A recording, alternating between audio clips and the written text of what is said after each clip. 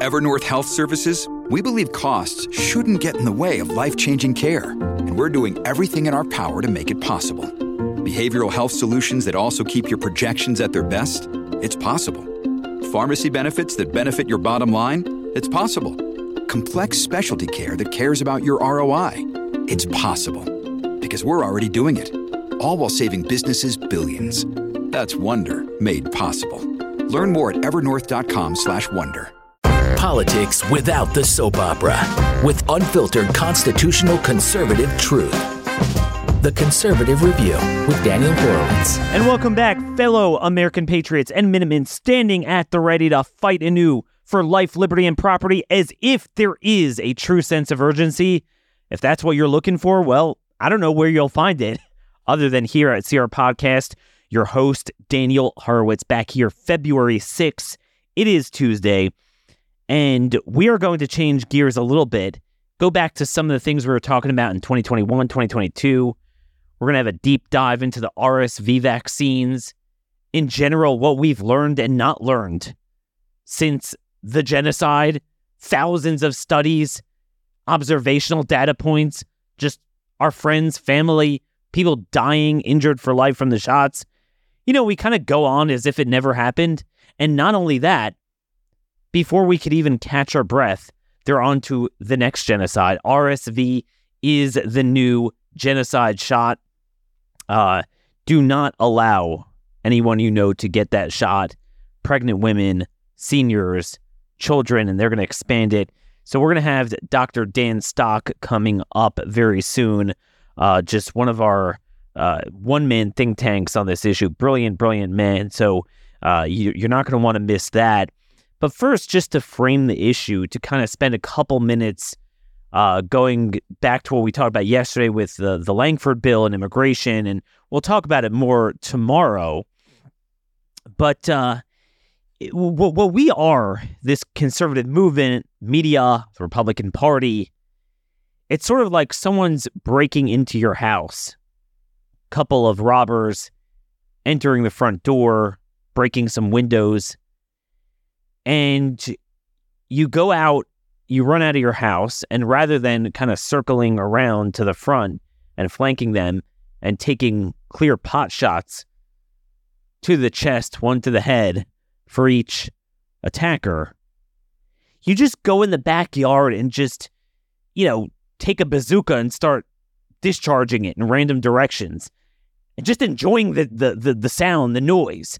And all the while, they get into the house, obtain entry, start stealing stuff, and they're already on their way out, and you don't even kill them. And this is how we are at such an uncanny point in politics, in American history, where we have such public consequential harm from grave, grave policies being fomented by the left. And it's not like we're ignoring it. We have a robust movement. Oh my gosh, look at the invasion. Oh my gosh, look at the tranny stuff. Oh my gosh, even look at COVID and the vaccines. Yet their stuff continues because we don't have a movement to train the fire downrange to where the leverage points actually are. And where we see this with the immigration stuff is, I warned about this, the Langford bill and Langford himself is rapidly becoming a straw man punching bag. So it's allowing even the rhino senators that, we don't support that. Well, okay, we should have never entertained that, and I'm glad we're not, but we're already dying from the invasion, so that would have taken it to the next level. But wait a minute, you have control of the House, you have a filibuster-enabling minority in the Senate, and you have control of half the states. So right now we're making opposition to the Langford bill a straw man litmus test that everyone except for Langford himself, who is at least being honest, could meet that. And that's why a guy like Roger Wicker, who is in cycle, he's up for re-election in Mississippi and has a legitimate opponent, he hasn't said a word. And Barrasso, who's up for election, has Trump's endorsement as well, he actually came out against it. No surprise. But who is demanding that Mike Johnson, that this is literally, right now, we have what is it? 23 days left to the budget deadline. So right now, build the case. We will only pass a budget bill out of the House that has H.R. 2 or something similar attached to it. And then the Senate Republicans, it's not like, oh, I'm not going to pour lighter fluid on the fire. Well, okay, I that's something, but how about pouring water on it? How about Senate Republicans promise, remember, it takes 41 to filibuster. There's 49 Senate Republicans. We will block any of Schumer's CRs or omnibuses or budget bills that do not contain the House prerogatives that hopefully the House would push. And then again, likewise in the states, at the same time, concurrent with this battle over the budget, they'd be passing with their legislatures in session bills to criminalize illegal presence, authorizing removals, and certainly banning benefits and employment. But we're not seeing any of that. So this is how the policy continues despite widespread recognition of the problem. It's just a weird position that we're in now. And that's where we are with COVID. We have endless studies out of how this thing harms every body part. Yet not only have we no movement to take these off the market and a unified Republican position to get rid of the PrEP Act and the NCVIA that indemnifies these companies of liability, right? We don't even have, in most red states, categorical bans on vaccine and mask mandates and full-bore reforms to executive authority to declare an emergency and do what they did in March 2020. We don't even have that. But certainly, we would have hoped that by now we would have learned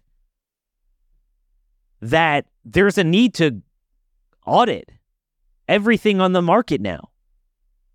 This affects every single kid born. Now that we are facing a cancer crisis, a fertility crisis as a result of the COVID shots, shouldn't we take stock in the existing crises we have of kids being born with so many behavioral, developmental, and mental problems, obviously beginning but not limited to autism? Just what is the deal with that? Now that we've learned about the immune system, of how uncontrolled antibody spikes are not good, and yet, through the front doors are able to look us in the eye as people continue to die and get cancers from the COVID shots, and take the worst shot of all, the RSV shot, and just approve it. And I had to pinch myself. I was like, I can't believe this is happening. But people are calling me left and right. People I know, people have pregnant daughters or wives, and all the OBGs are pushing it on them. And they're pushing it on children. I mean, this is not going away. According to CDC, 13.1% of pregnant women have received the Pfizer RSV shot after it went to market this fall. Nearly 21% of mothers of infants reported that among those babies eligible for the vaccine, you have to be 8 months and older. So for the newborns, they have the pregnancy one that they claim conveys immunity to the baby. And then for over 8 months old, they have this, I don't know how to pronounce this piece of garbage, Nirsevimab or something, which is it's really a monoclonal antibody, but it is basically being treated like a vaccine. It's administered through a needle. And it's made by AstraZeneca, distributed by Sanofi. And then an additional 27% reported that they definitely planned to get their kid the shot. And this was the original bad vaccine dating back 60 years. I mean, this is half the people. People don't know. They know the kids get RSV. They're scared of it. And this is it. And this is from a couple weeks ago. But the culture of death And the religious cult behind these shots is so strong. There's this, it's all good mentality. We don't find people getting surgeries or other like chemotherapy when you don't need it. Oh, I think you need it. Oh, whoops, I'm sorry, I gave you the wrong one. But with vaccines, they're handed out like candy. It doesn't matter. So basically, there's 3 different genres on the market. There's GSK's RSV and Pfizer's Abrysvo for seniors over 60. There's another Pfizer Abrysvo for pregnant women, and then there's the AstraZeneca Nirsevimab, which is the monoclonal antibody for infants.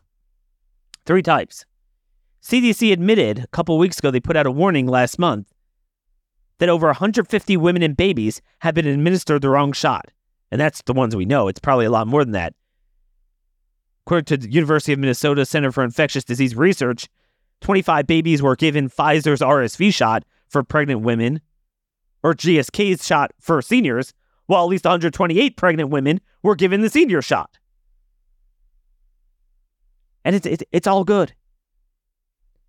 And people are having a hard time finding OBGs, finding pediatricians.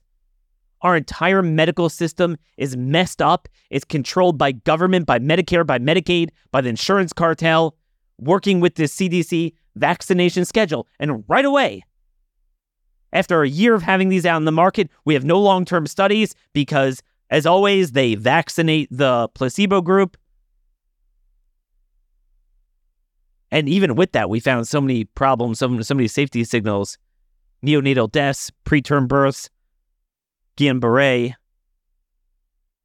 overstimulation of the immune system for the senior shots that was admitted by members of the Advisory Committee on Immunization Practices for CDC. And yet it's all good. It's approved. And it is now on the child vaccination schedule. And I'm still struggling. We have a bill in North Dakota. A friend of mine introduced... I'm sorry, South Dakota. North Dakota is not even in session. HB 1221. Kristi Noem won't lend support because she opposes it, but she won't be held accountable. We can't even get the "don't tase me, bro" bills off the table. I mean, we all have these problems. I got kids with schools and even camp for the summer. They require a bunch of things. I'm like, what am I going to do? I can't find normal doctors.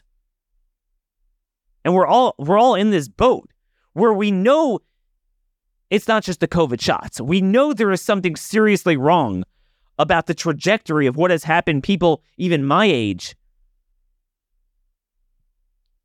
going from 10 doses to 70, 80 doses in one generation. There's something really wrong there. But before we could even catch our breath on what's going on, they're on to the next. So there's a lot of new stuff on the COVID shots. But again, you guys already know how toxic this is. Just want to read one article for you, and then we'll get to RSV with Dr. Dan. First, our sponsor today, our friends at Birch Gold. I actually now have my tax returns up on my computer. I'm starting to work on them for 2023. I will owe a lot of money this year that I didn't have taxes taken off because I didn't, have W-2 wages for them. So what happens when you owe extra taxes? One way to keep it, or defer it at least, is to put it in a 401k or an IRA, get $6,500 per spouse. Where are you going to put that money? Stock market all-time high? BlackRock? How about texting Daniel to 989898 and put it in something of value? They reserve real gold for you. And so you could take the tax deduction, for example, $6,500 worth of gold held in a real account for you. This is a trend that is taking off. I am going to do more shows on this. A lot of legislation in states. Unfortunately, we don't have governors promoting this. But this is ultimately going to be the way to hedge against inflation, but really ultimately to hedge against the Fourth Reich. So to claim your free info kit on gold, text Daniel to 989898 today, because when digital currency becomes a reality, sure be nice to have some gold to fall back on. So I just want to show you just how open it is. It's almost like, oh yeah, this is the Fourth Reich. Yeah, we're gonna put you in a gas chamber. We're gonna kill you. Like, wait, what? What did you just say? What did you just say? This is gonna stop.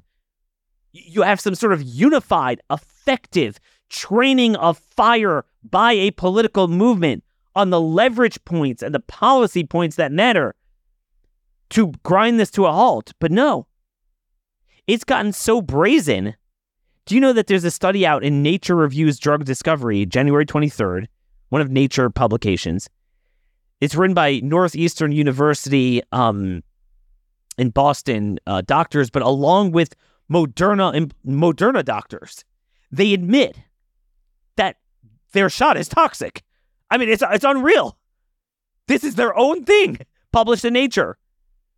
Quote, a major challenge now is how to efficiently de-risk potential toxicities associated with mRNA technology. They're almost trolling us now.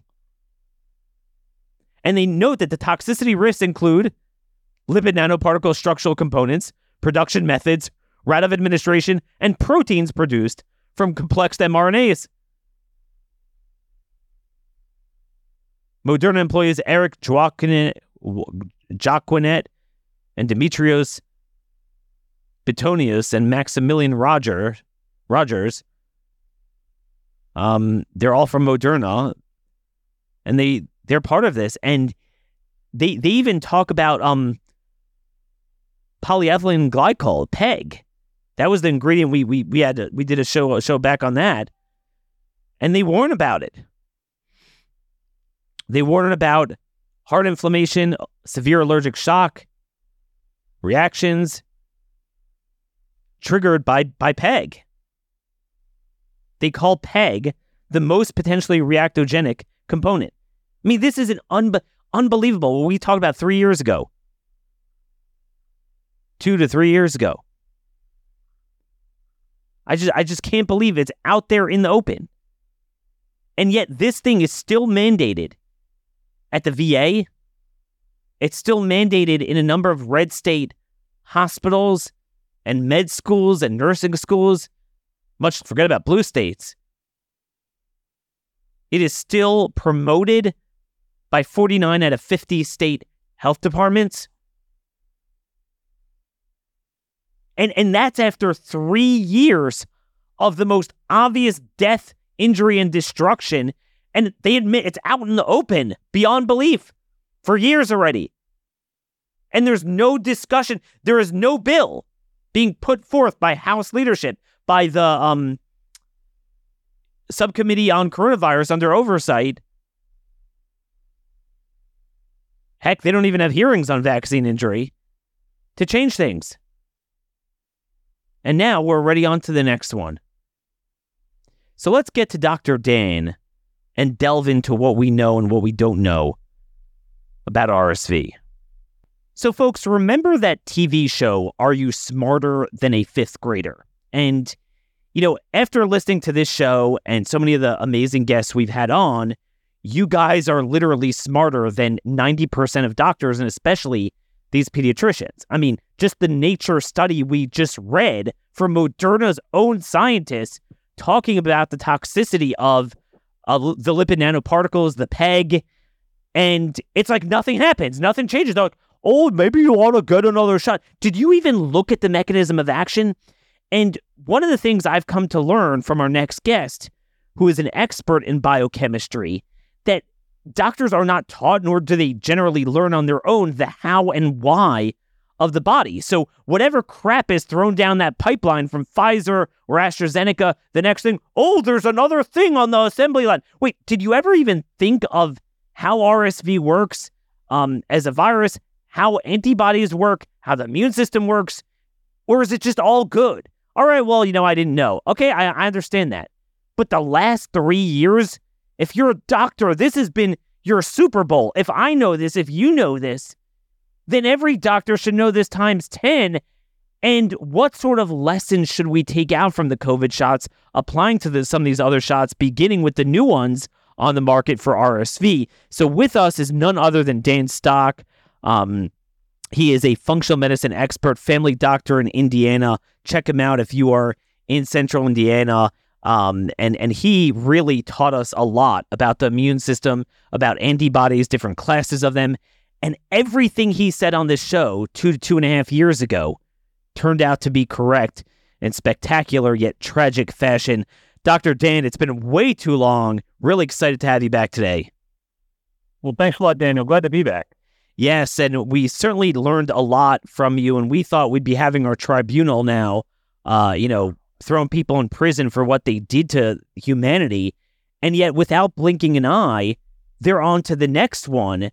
And it was not only approved for seniors, for pregnant women, and then babies over 8 months with this nirsevimab monoclonal antibody that's treated like a vaccine, but a good number of people are getting it. Every OBG and pediatrician is pushing it to varying degrees.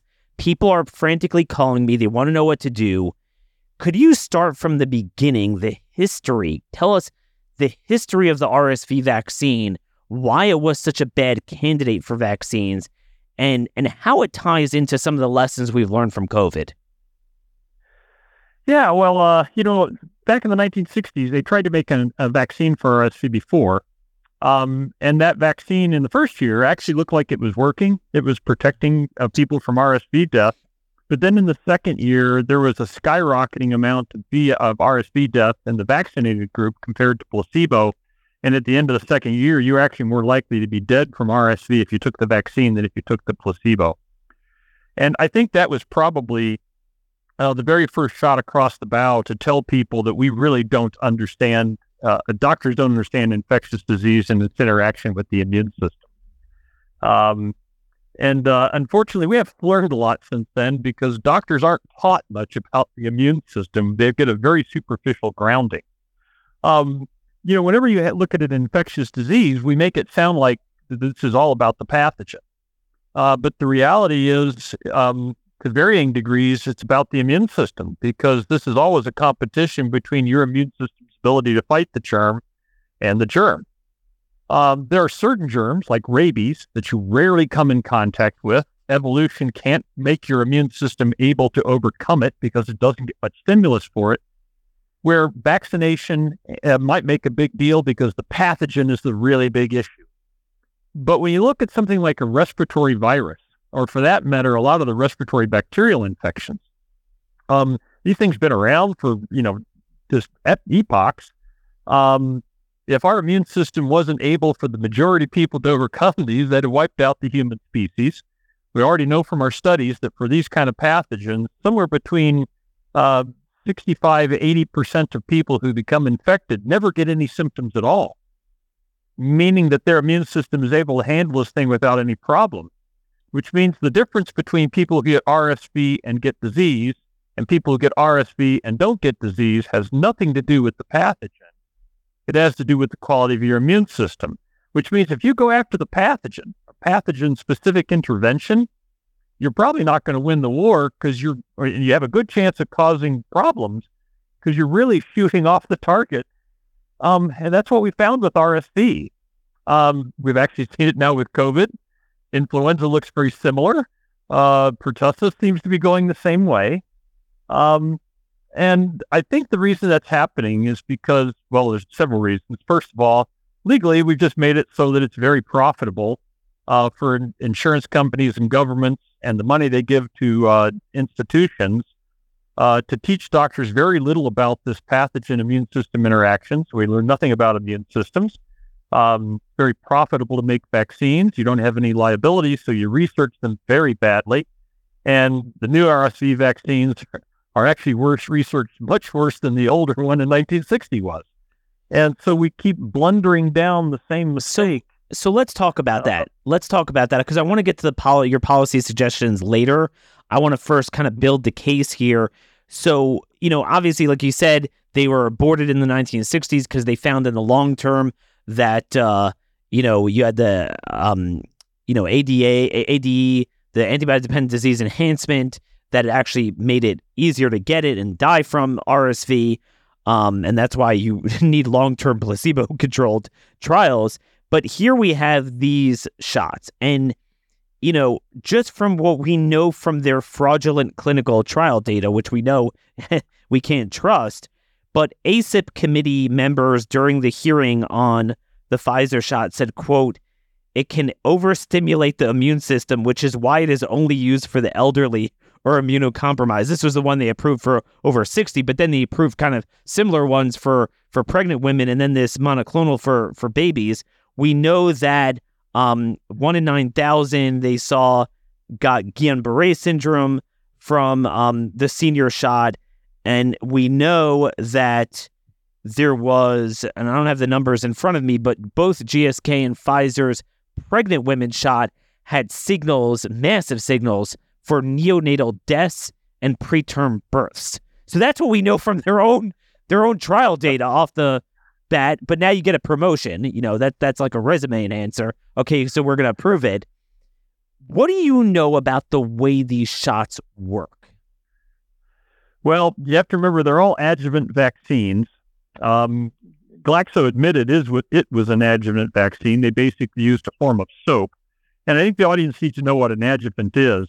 If I just take an isolated protein from some germ and stick it underneath your skin, no cell gets injured just by that isolated protein.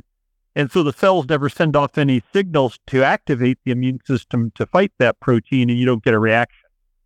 So to give these component vaccines where we're not actually giving you a live pathogen that can cause problems and cause injury, they actually have to injure your cells to get the immune system to do anything with it.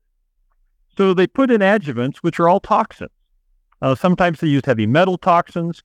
I think Glaxo used effectively soap as the toxin. Pfizer's using a very concentrated sugar solution to cause what we call an osmotic injury, where we just basically suck all the water out of cells and make them give this injury signal. But the injury signal isn't the same kind of signals you would get if you actually got infected with the virus. So you don't really make the immune system react the right way to fight the virus. And you can make all kinds of off-target immune system problems develop because you're not giving it the signals that it would get from a true infection.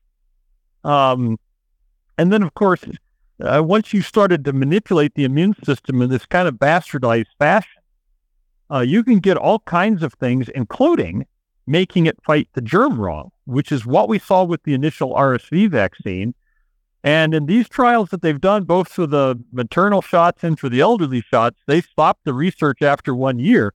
It's many times the second time you're exposed to the pathogen after your immune system's been given the vaccine that all the evil shows up. So they were very careful to stop this. Wait, what do you mean by stopping it? Exposure. Well, they stopped the trial. They didn't carry the trial out for 3 years. They carried them out basically for, they said 2 years, but they started the trial before RSV season. So then you went through an RSV season, and then they stopped it before the second RSV season, so that most people in the trial never got a second exposure to RSV to demonstrate that the vaccine wouldn't cause problems with second exposure. Wait a minute. Let's take this slow for our audience.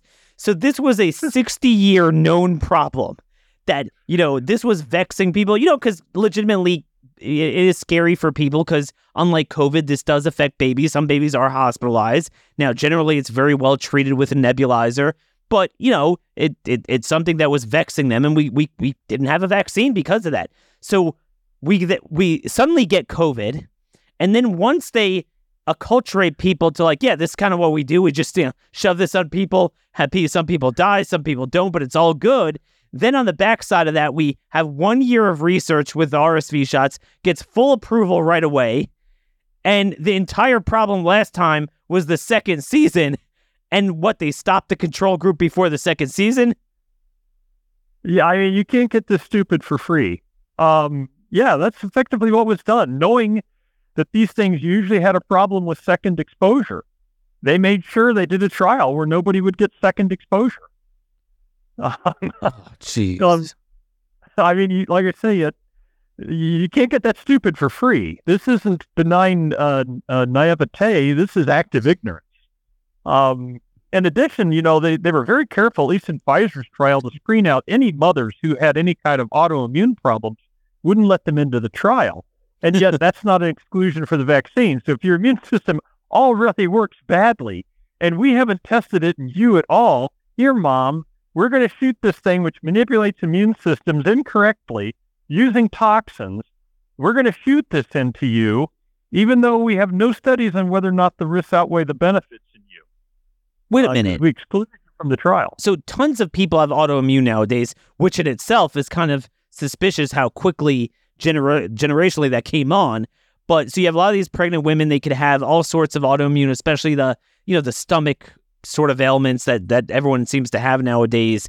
And they come in there, and if anything, the OBG will say, well, I think you have some health issues. You really ought to make sure you have the RSV shot.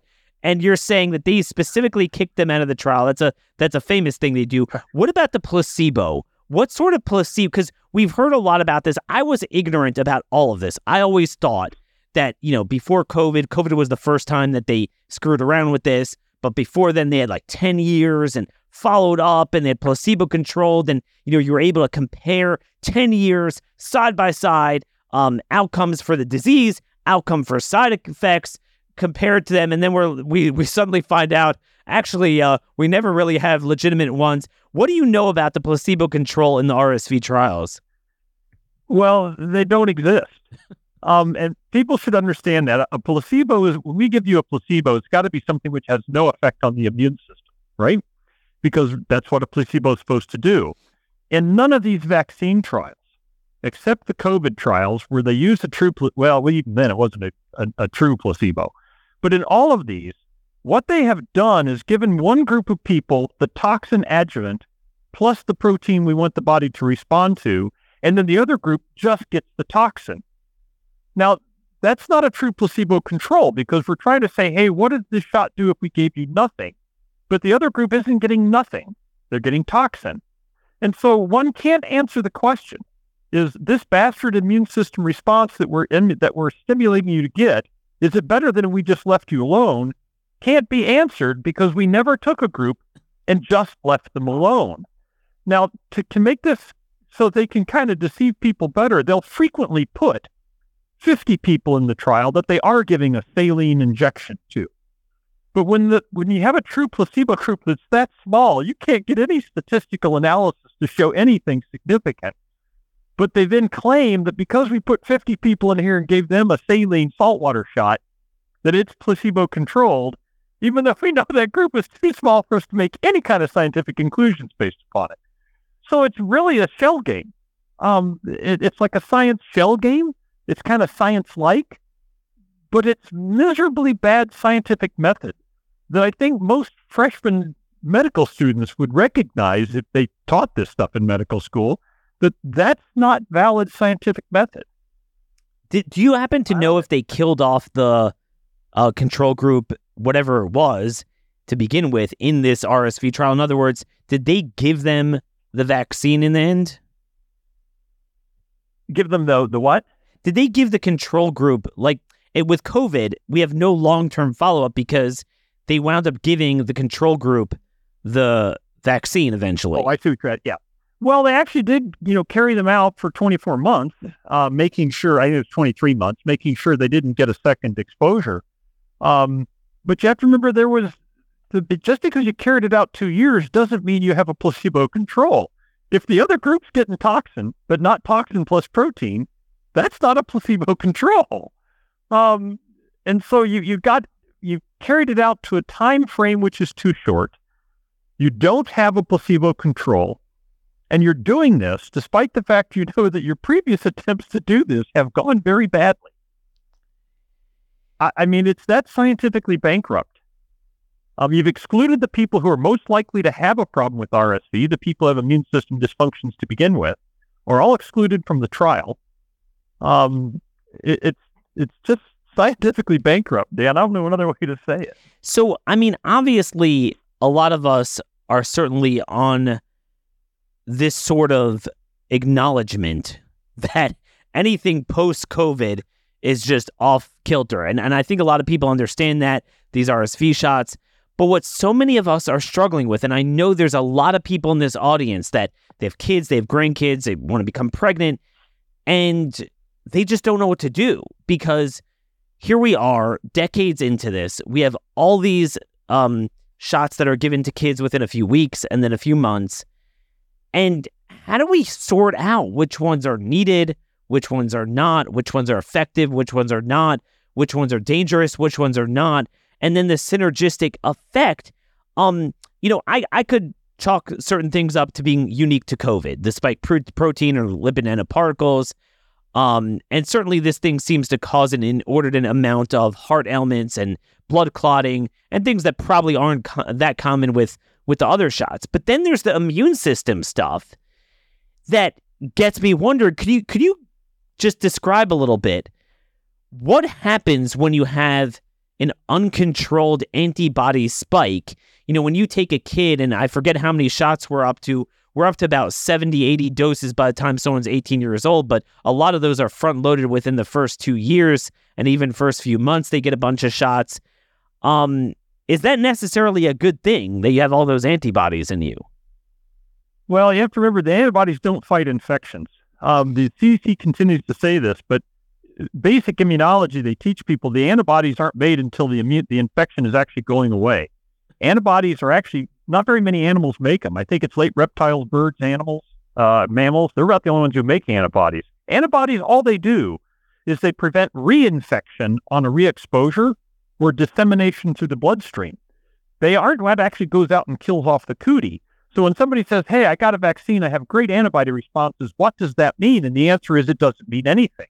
And we've known that for decades. Well, doesn't it mean if it sees the pathogen again, so then you will prevent reinfection? Well, you would think that, but, it doesn't really always do that. There are several different types of antibodies. So our surfaces of our nose, our mouth, our intestine, we secrete this stuff called IgA antibodies. That does bind germs and keep them from getting to us. But most of these vaccines don't cause you to make that antibody. So you're still susceptible to having the bug crawl in and infect your cells. Once that has happened, the antibody doesn't do you any good. You have to have what we call a cellular immune response. That's what kills off the virus-infected cells. The problem is the immune system doesn't have unlimited resources.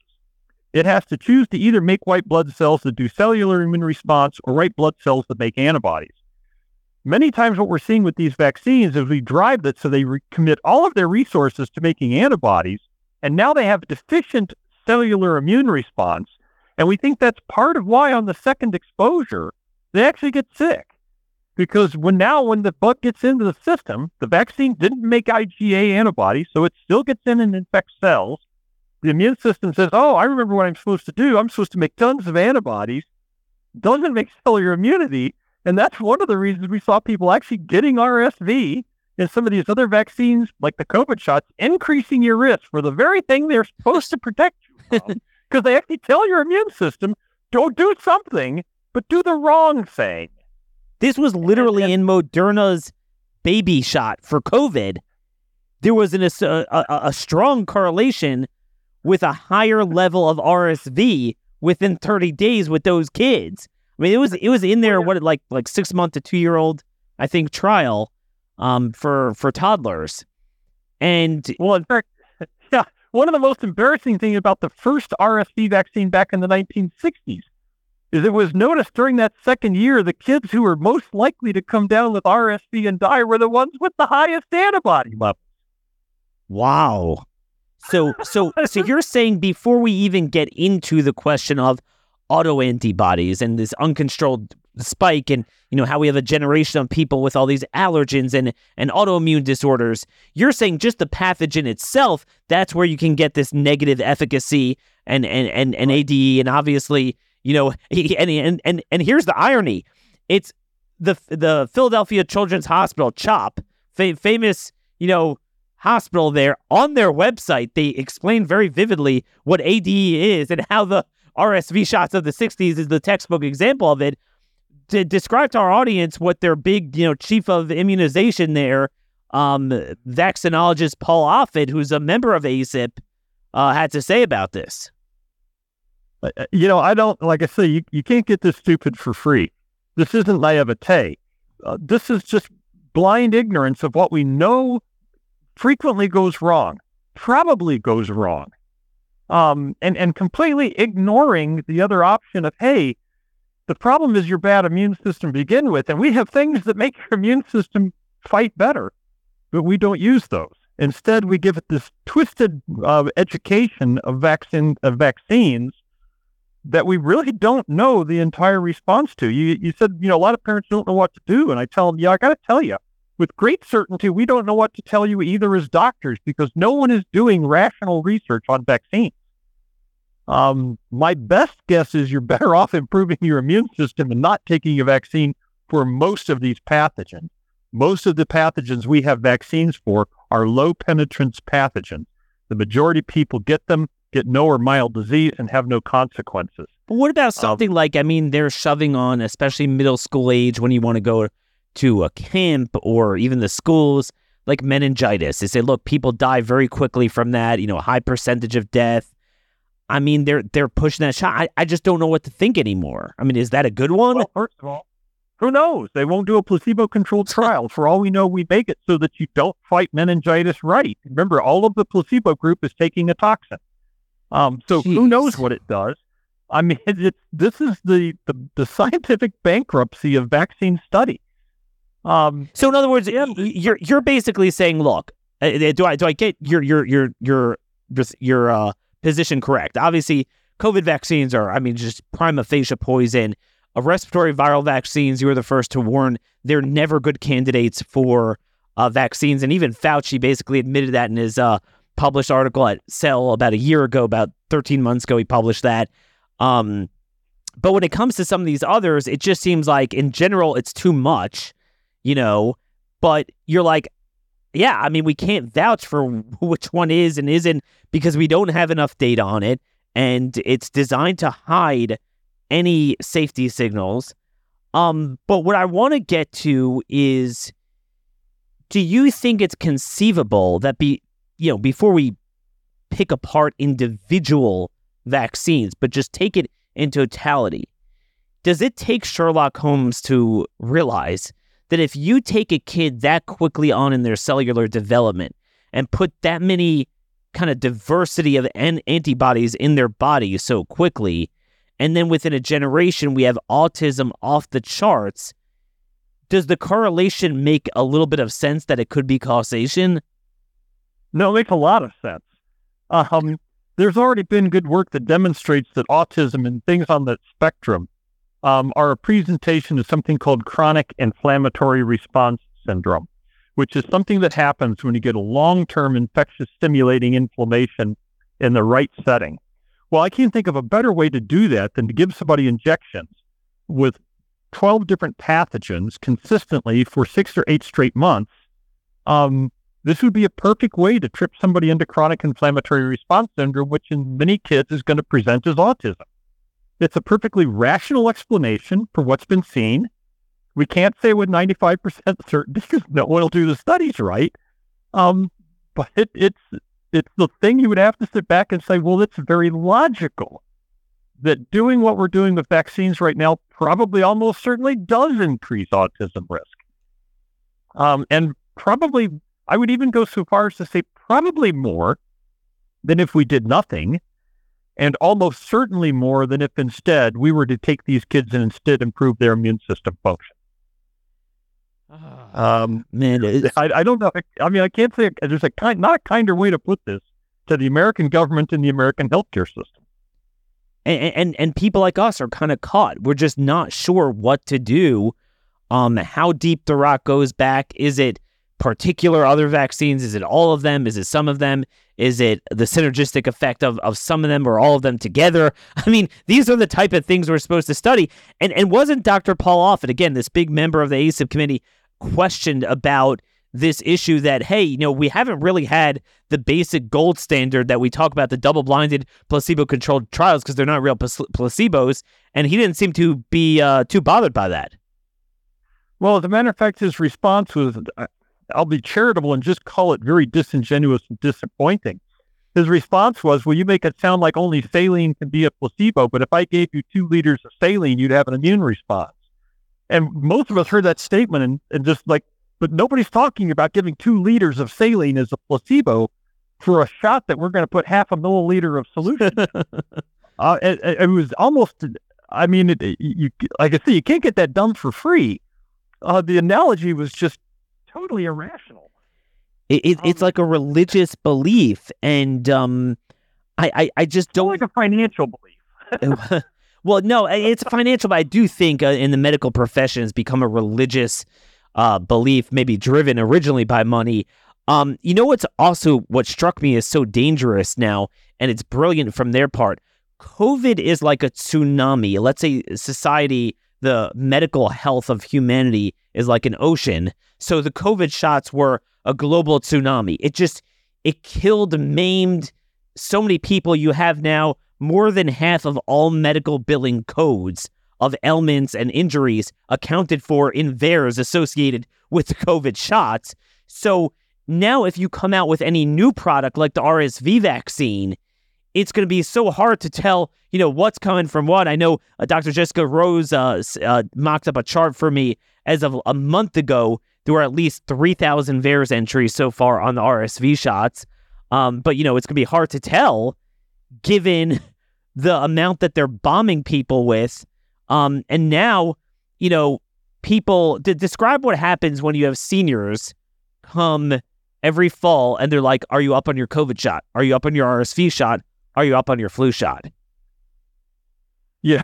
Well, I can't describe anything good. I mean, remember these COVID shots, they drive the body towards human immunity and drive down cellular immunity more than any of the other shots we've done.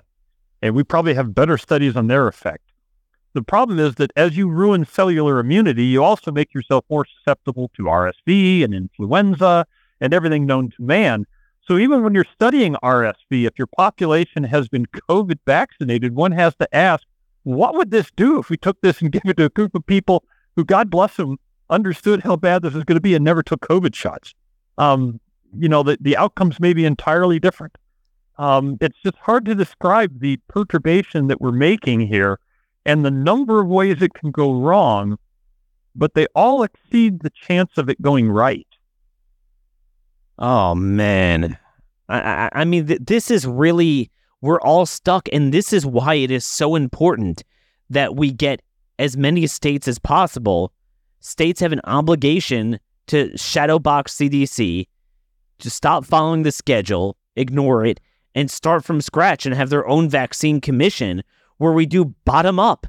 I mean, look at the macro epidemiological data. I mean, I've seen data on hepatitis A, I've seen on pertussis that would really shock people that, in fact, the cases have gotten worse since the vaccines came out. And some basic things that we take for granted that we all thought we knew were either fraudulent at the clinical trial level or just, there's been no follow-up data, and we kind of think it works. And I think you're right. Some vaccines probably do work, but they're unnecessary and cause problems. And some work temporarily and then have negative efficacy later. And this all needs to be accounted for. So obviously this all leads to, we need a commission on vaccines, as many as we can get. Each state we need to repeal the indemnity clause in 1986 in the PrEP Act. But I know you're also very focused on this Bayh-Dole Act of, I believe, 1980. Could you describe what that is and why it's so important? Yeah, in 1984, Congress actually passed a bill that made it legal for the federal government to take our tax dollars, give it to somebody to pay for research that led to something patentable, and then they could claim the patent for their personal use, and they didn't have to report to anybody that they were making money off of that patent. So as soon as that bill got passed, the NIH started giving grants to people, frequently to its own scientists, do research. Somebody at the NIH would become second or third author on one of these papers. Then when they would develop something patentable, like a vaccine or testing for the virus that caused it or whatever, they would actually now be financially invested in that disease and the patentable production of things to treat it with. And so the number of patents just exploded that are owned by the NIH. In 1 year alone, Moderna paid $400 million in royalties to people at the NIH who owned patents for the COVID response shot they were doing. Well, this then is, all of these vaccines are being paid for by research that we as taxpayers spent for the private profit of people at the NIH and CDC who spread some of it around to the universities that they used to do the research with. But then the people who are evaluating these vaccines are frequently people working at the NIH, getting grants to do the research. And so we have basically perverted, just financially corrupted, the entire idea of vaccine science. It has no financially unconflicted people in it, with the possible exception of Robert F. Kennedy Jr. And a few of us who don't now work for healthcare systems. The people who are doing this evaluation all have money in the game. And it's because they own patents or expect to get grants to do other research that they can profit from. And I believe that is true of the RSV shots, that the NIH will be getting royalties for a lot of the research that these other companies built off of, which is just unbelievable. As a matter of fact, in the entire country right now, very little research is done by Pfizer or AstraZeneca. The research is actually done on an NIH grant. And then after you show that, hey, this thing is patentable, it's got a patent, the pharmaceutical company come in and they license it to do the final work of getting it formulated to give to a human. But the work has all been paid for by the federal government and our tax dollars for the private profit of the people at the NIH and the CDC and the FDA. That's right. Pharmaceutical industries don't do much pharmaceutical research, not on their own dime. They're not risking their own dollars. They are taking our dollars, letting us do the risk. They just walk away with all the patents. And then the government funds every single influential medical institution or association. So, the Association of OBGs and pediatricians and whatever. So then they give them funding to pimp the stuff. And this is how they monopolize the marketplace to the point where even short of a mandate, it's a de facto mandate because you can't get around it in society. They just own that, and that's why we need protections the other way around, and that's why I strongly support whether it's public or private sector bills banning mandates because, even if they mandate it, it's not of their own free will. It's all because of government and state actors. But, we're still struggling in red states. I mean, your state of Indiana, the health department may as well be like California. It's like a blue state. It's just awful there. I don't know what to do here. I mean, this is not funny, Dan. I mean, this affects all of humanity. This is probably the most important thing. Anyone with a child born, it's like, damn, what do I do with the kid? What do I do with them? I would tell people, look, if you were upset about the fact that Hitler gassed 6 million Jews, you ought to be just inflamed about this. This is going to kill many more people before it's done than that did. And I would tell anybody listening to this radio podcast, if we don't get control of our legislatures and start making them pass some rational laws and repeal the irrational laws, this is going to continue to get worse. Look how brazen right now the pharmaceutical industry is about what it's doing and how it's making money and getting control over people. I mean, it's been called out clearly that what they've done is harming people with COVID, and they don't care. They're still reformulating this lipid nanoparticle mess and putting it out to people. And unless we get control of our legislatures and quit passing these incredible crony capitalist laws, like the Bayh-Dole Act, like the PrEP Act, if we don't get those reversed, this is just going to continue to get worse. No, this is absolutely crazy. And that's why, look, I'm working overtime, and I'm going to need people like you to testify at some of these legislative hearings. So at least in the red states, we can do something here. Before I let you go, I'd be remiss if I didn't just broach this, because this was just starting to come out the last time we talked, but now it's a known fact that cancers are just everywhere. So the American Cancer Society shows that they're expecting 2 million new cancer diagnoses for the first time in 2024, driven by an alarming increase in cancers among young Americans. That's a 6 sigma excess in cases projected for 2024. That's 1 in 500 million year chance of that happening. Does that surprise you, or mechanistically, does it make sense with the IgG4 issues, with the shutting off of your cellular surveillance system, that this was bound to cause that? Well, honestly, it doesn't surprise me at all. cellular immunity, the other thing it does besides fighting germs is it destroys cancer cells. So if you've taken multiple of these COVID shots, and who knows, for the other vaccines as well, you just basically don't have very good cellular immunity. In addition, this spike protein, which we know is being made for at least 6 months in many people after they take a shot of this, the spike protein itself interferes with cancer regulatory genes that the spike protein does inside of the cell, which is where it's being made by the unregulated ton. If anybody says, am I surprised by this? I would have been surprised if it didn't raise the risk of cancer in young, healthy people. This is just, it is so, so tragic. Do you ever write or speak out? Do you have a Substack that people could follow? I'm actually not much of a social media guy. I can tell you I work for a group here. I'm the director of the Citizens Coalition for Legislature Accountability here in Indiana, where we're trying to get our legislature under control. The biochemistry right now, Daniel, doesn't interest me nearly as much as the legal part of this because yes, biochemically, you can just see this nightmare is going to get worse. The ignorance going on in the federal health authorities right now is, it's like the guy who shepherds Jews into the gas chamber. Yeah. These guys show up to committee hearings to this day with masks. So they've learned nothing about that issue. That's black and white. It's literal idolatry. And it's because the more it's ineffective, the more there's a rationale for it. It's brilliant. We saw there was no question that unnatural RSV spike in the summer of 2021 was in the summer, not the winter. It was the first time we had that. There's no question that was due, and we see the Moderna data, that was due to the COVID shots. And oh my gosh, look at this RSV. We need an RSV shot. And then it's like the more you inject, the more you infect. And then it engenders more of a need for it. And, this is Maloch. It's the modern day Maloch. But the problem is it's enmeshed in so much of this stuff, including some vaxes that were around for a while. And, I know some of you in the audience will be like, yeah, Daniel, they're all poison.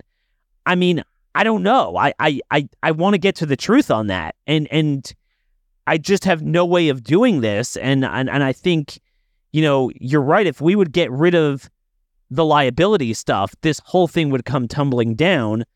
We don't even have a bill to do this in Congress. We don't have the subcommittee on coronavirus doing this. They won't even broach this issue. And meanwhile, the few people who could still have babies, with fertility down, they're stuck with this conundrum. And look, I'll tell you where I am. You can't even find a pediatrician that's willing to work with you. It's that bad. I tell people, find a direct pay physician, somebody who you pay directly, you don't pay through a third party. That frees him of this financial coercion so that he can actually think independently without a financial gun to his head. That's the way I interact with all of my patients. I even have a clause in my contract with my patients that says I'm not allowed to make money on anything I give them advice about, so I can protect myself from the financial beatdown that's going on in the brains of everybody at the NIH and the CDC. And we're not going to get this solved until we have gone to our legislators and said, the lobbyists can't save you anymore. We know what you're doing. We want these laws changed. We're not going to be able to outspend lobbyists, but if we don't get these laws changed, if we don't get control of our legislatures, this is just going to get worse. And they will take more of our tax dollars to make more of these shots, research even worse, so that they can dodge the consequences that are almost certainly happening from this. So you are in, Fishers, Indiana? Are you taking new patients? We are. So yeah, this is your kind of a suburb of Indianapolis and northeast side of it. So those of you who are in Indiana looking for a brilliant, free-thinking doctor, well, now is your time. This is the place.